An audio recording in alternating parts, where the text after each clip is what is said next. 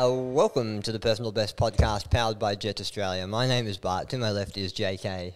Jacob Kettle checking in. How you going, Bart? You like that, JK? Yeah. That's good. How are you, man? I haven't I talk a lot on this podcast, but I sort of feel like I blunt how you're doing. How are you, Jacob? I'm doing great, mate. I'm swell.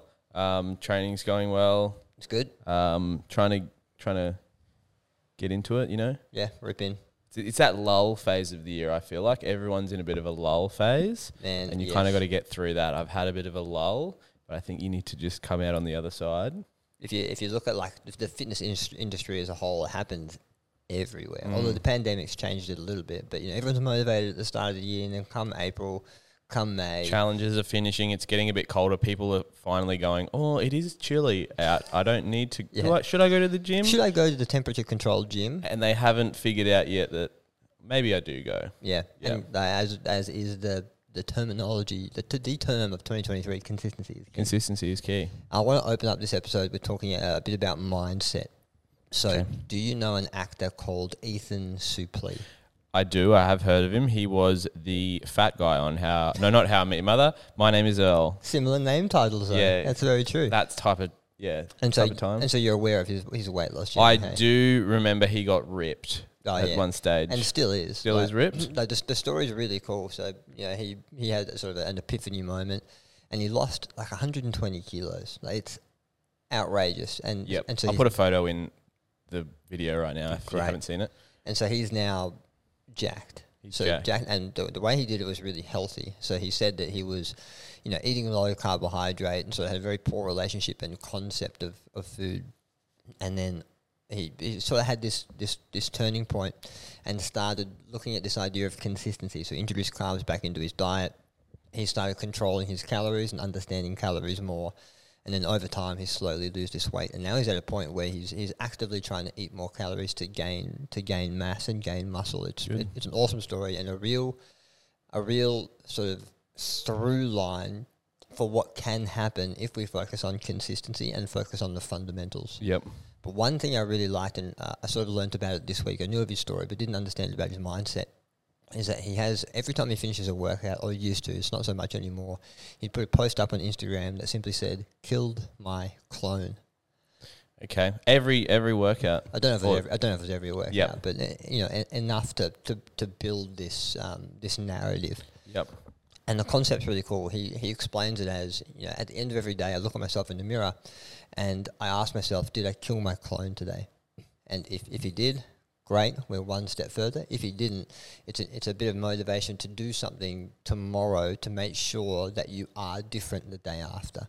It's painting a picture of consistency, and it's one thing that we can take from this story too.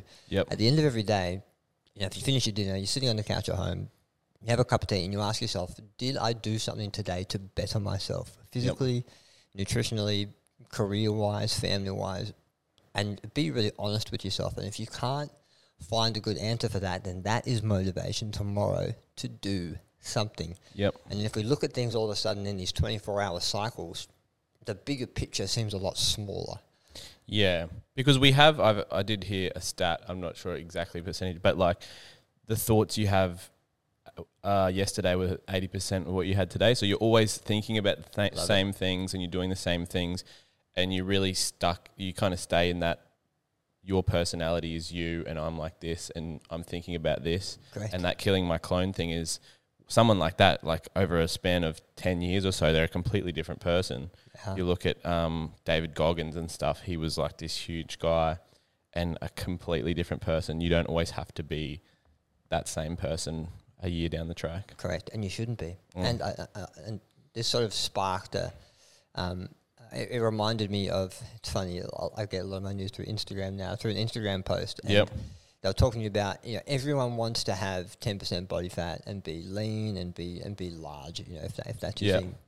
But not many people want to live a 10% body fat lifestyle. No. They're not willing to make these changes, either consciously or subconsciously, to get to that point. And there can be elements of self-sabotage, built in there. But it just reminds me that this whole fitness thing, this whole health thing is much more psychological than we think. Yeah. And that thinking of things in smaller bites, like the killing my clone 24-hour cycle promotes consistency and promotes a regular check-in to make the bigger picture feel smaller. So I really like it. I like that because it actually ties in well to what I was going to bring up, where do you have any enemies, Bart?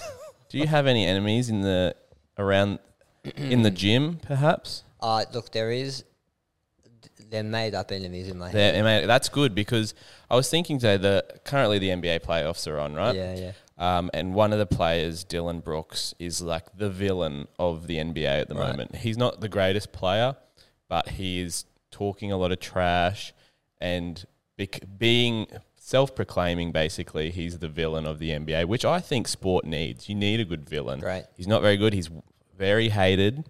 And one of the games he's playing LeBron currently at the moment. Yes. And just someone asked him a question about LeBron. He said, don't worry about it. I don't worry about him. He's old. And then the next game, LeBron came out and absolutely just wept the floor with this guy. He shot terribly.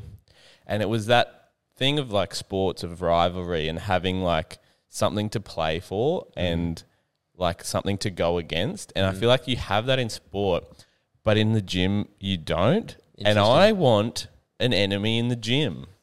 I want a villain. I want something, because you know how people like go to the gym and they go after a breakup, they really just, they're angry and they're just going at it and they're hard, and then they get that single body, like they're fighting for that because they're just thinking about F them. Yes. F this person. I feel like I have motivation in the gym, but I'm not angry about anything enough. I feel like I need a gym villain. I need to see some guy over there that I don't like, and you used to coin the term stealing my gains. So when a friend would be working out and we're doing the same kind of thing, and when then they would sneak off and do like a superset of like 20 more reps or something, and it's like, oh, you're stealing my gains. You're trying to be better than me. You're trying to up me.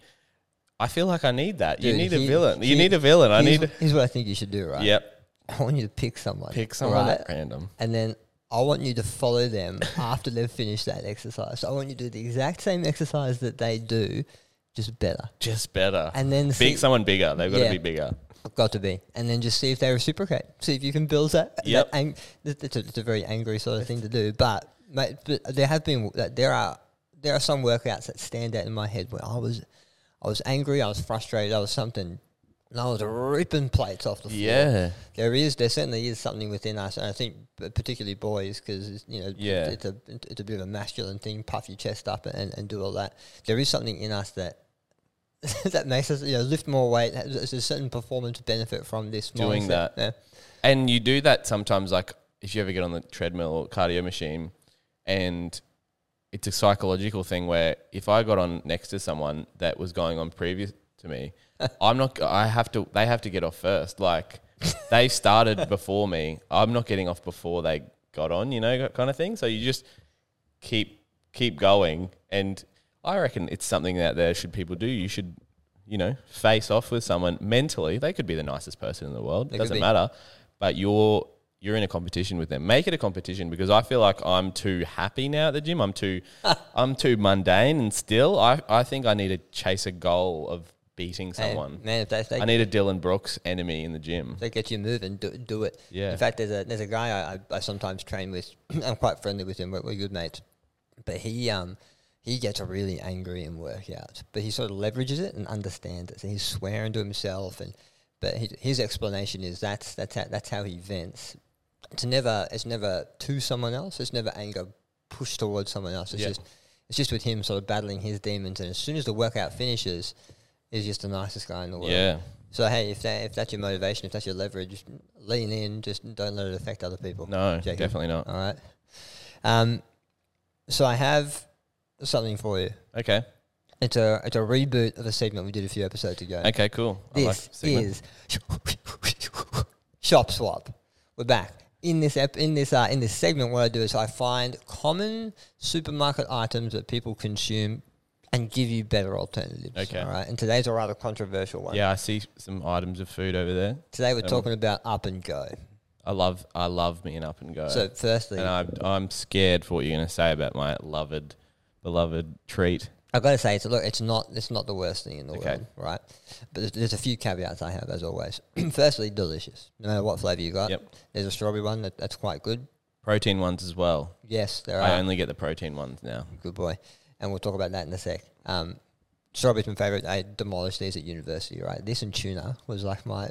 Oh, yeah. My diet. First year out of university, I probably ate too many up and goes. Correct. And so I had a colleague I used to work with, and he'd eat three of these for breakfast every morning, all right?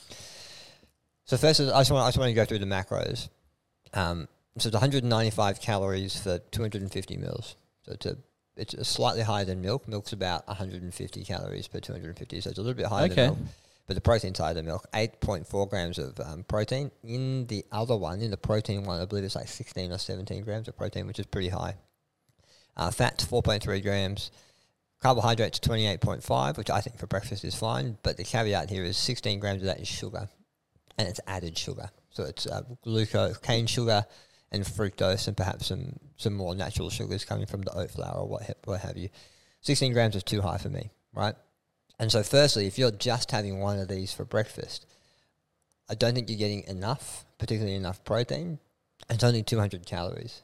So my lean into this breakfast is this breakfast like a king, lunch like a prince, Yep. and then dinner like a pauper. I really like that concept. Okay. Because we know the extra calories that we're going to get for breakfast if we do eat too much.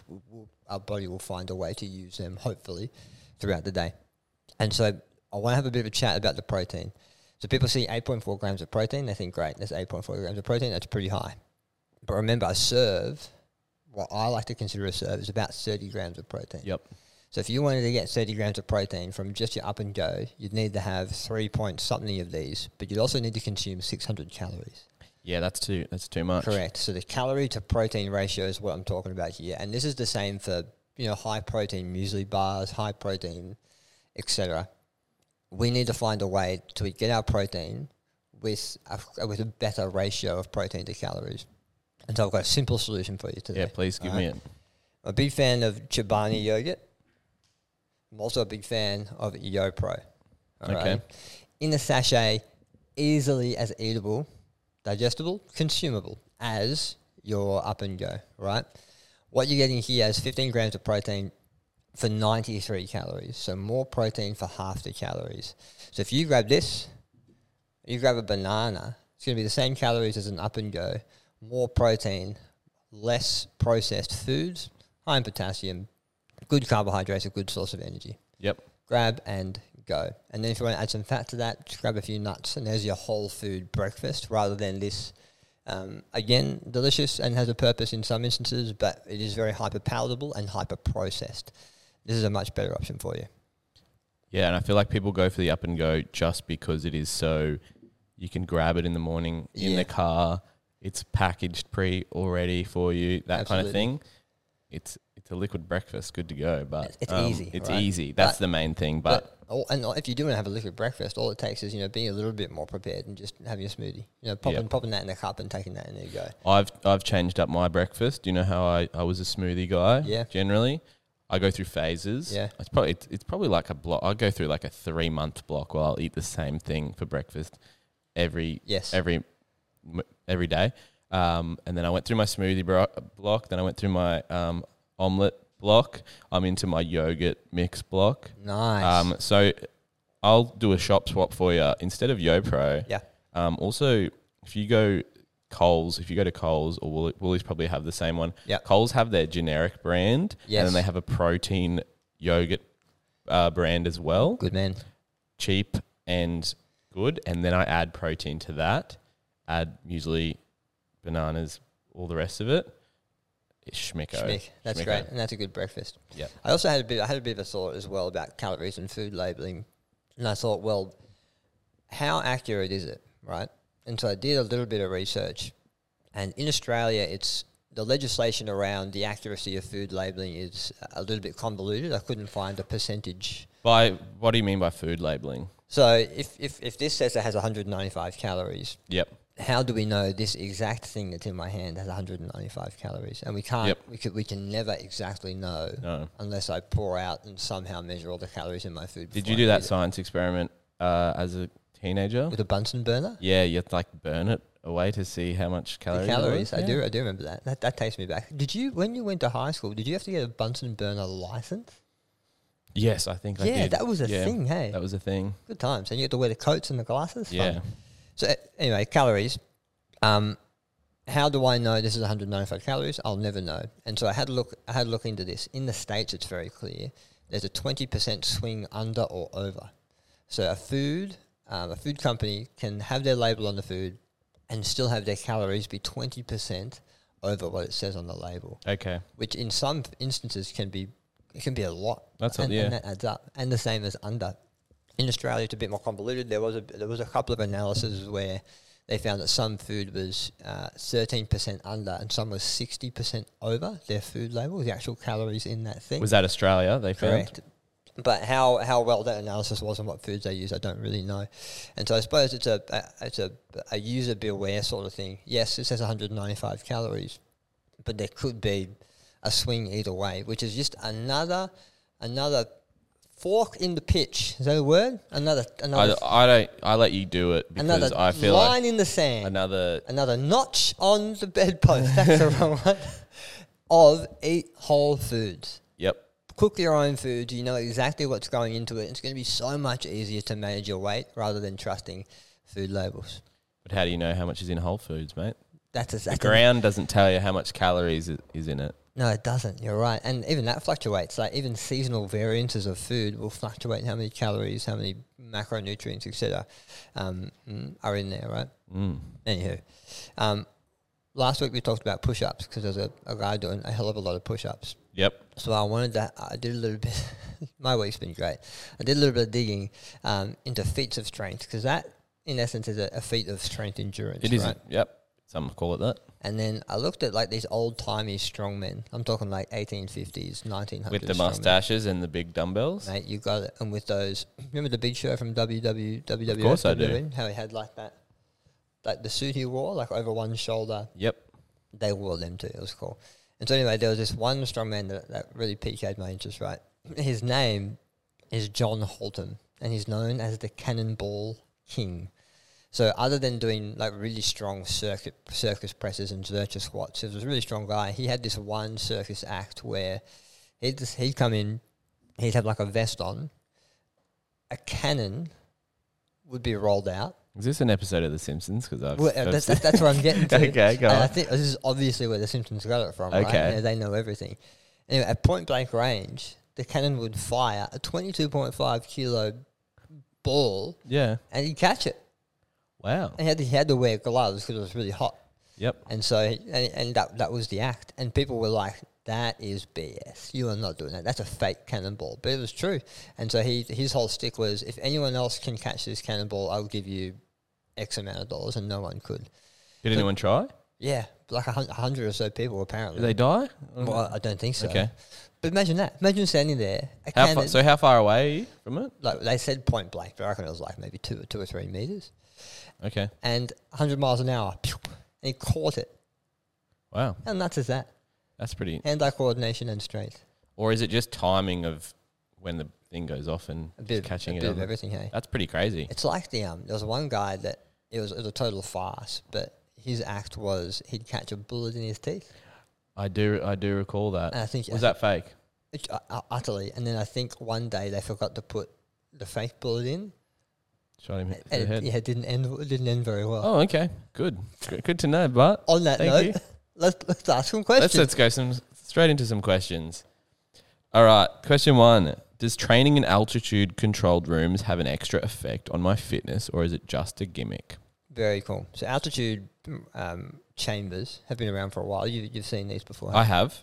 Yep. And so there's a few entities out there that they've started that use this science, right? Yep.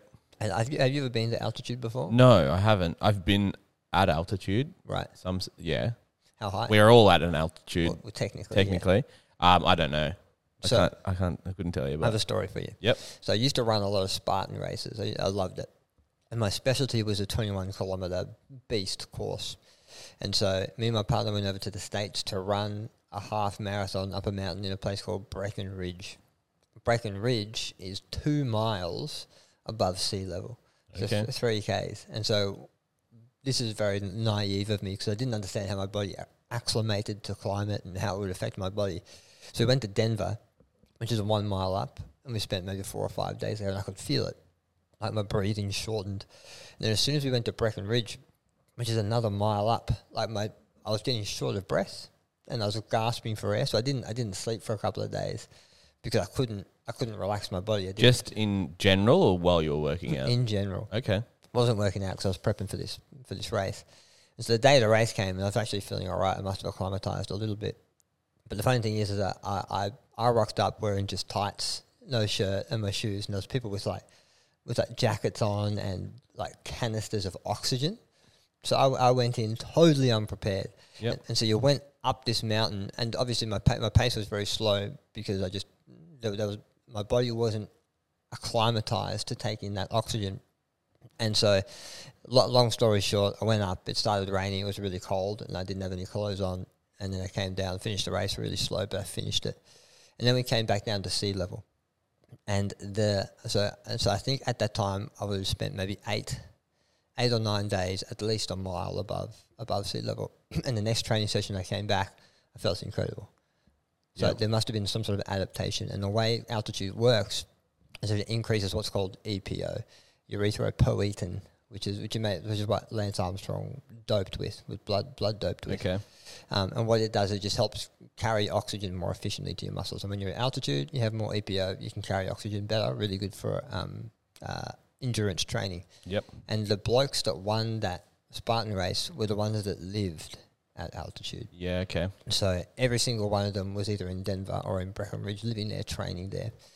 And so what we can take from this is that if we live in altitude, we're going to reap these benefits because the body takes time to adapt. Yeah, because isn't there, like I heard it's about if people go in for fights or in races or stuff like that in these areas, they generally give themselves like a 2-week window beforehand to go there to acclimatise.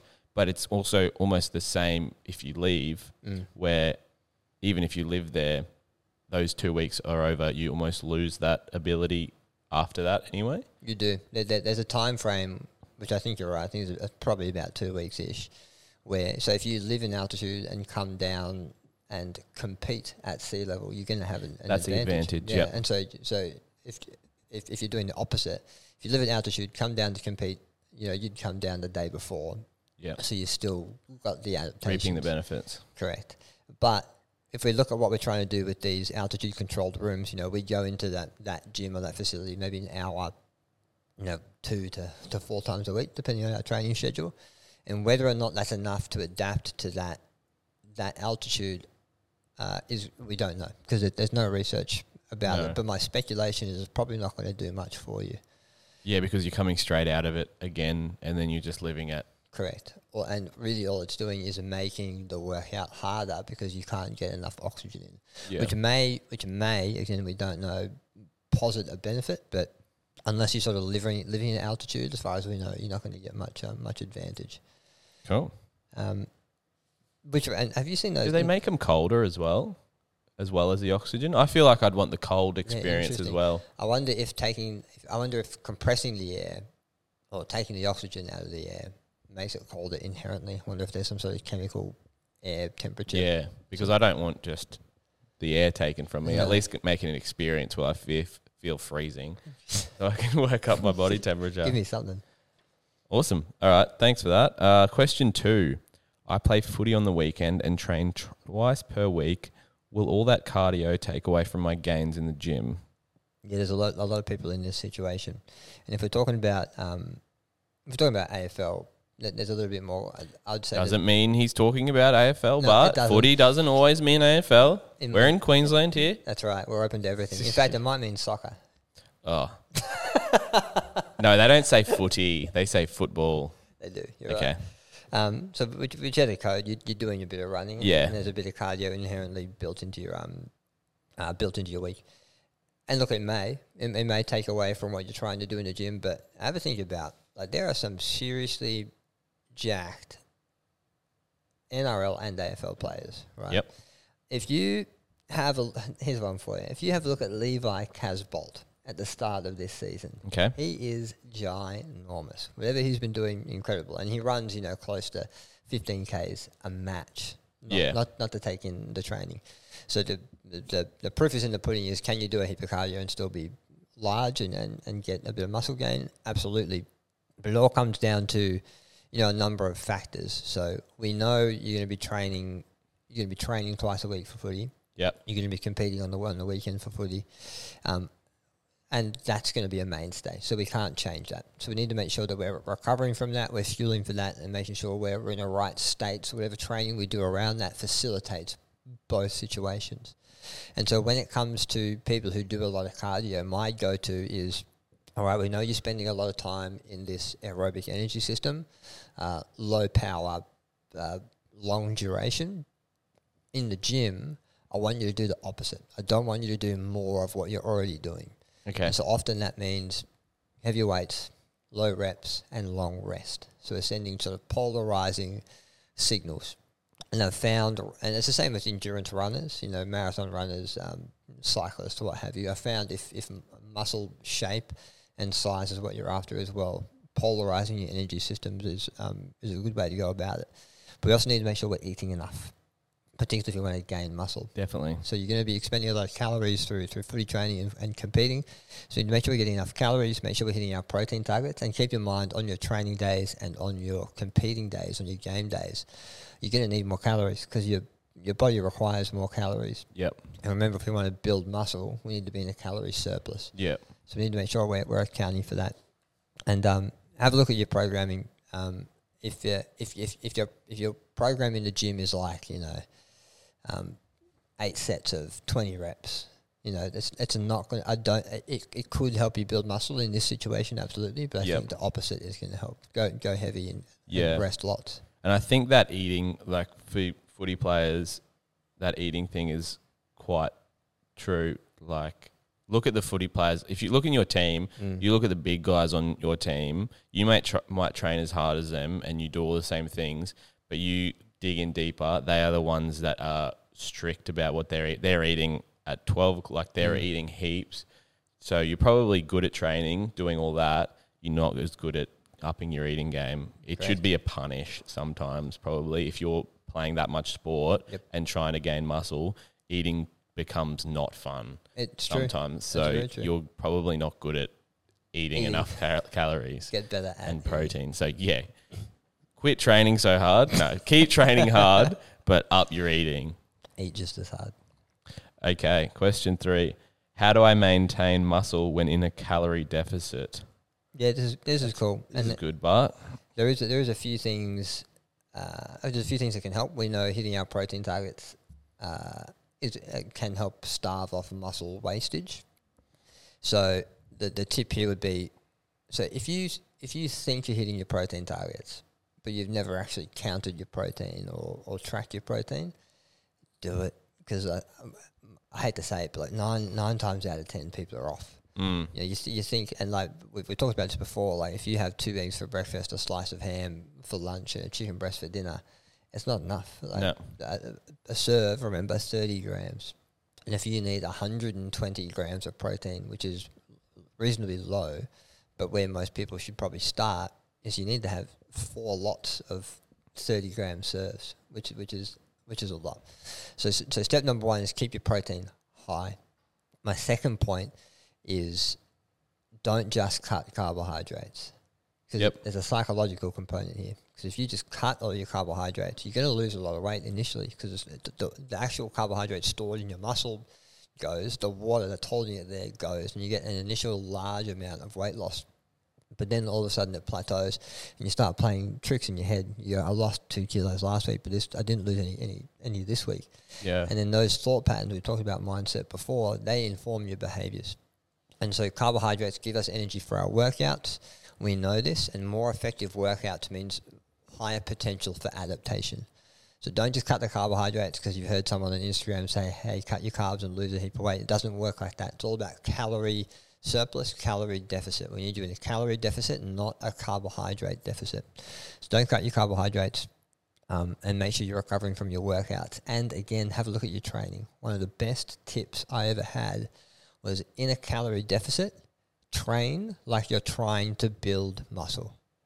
Because we need that signal to send our body to keep muscle on our body. If all of a sudden we go from heavy weights into lighter weights with higher reps, the signal that we're sending our body is optimizing. We're basically providing more of a cardio stimulus.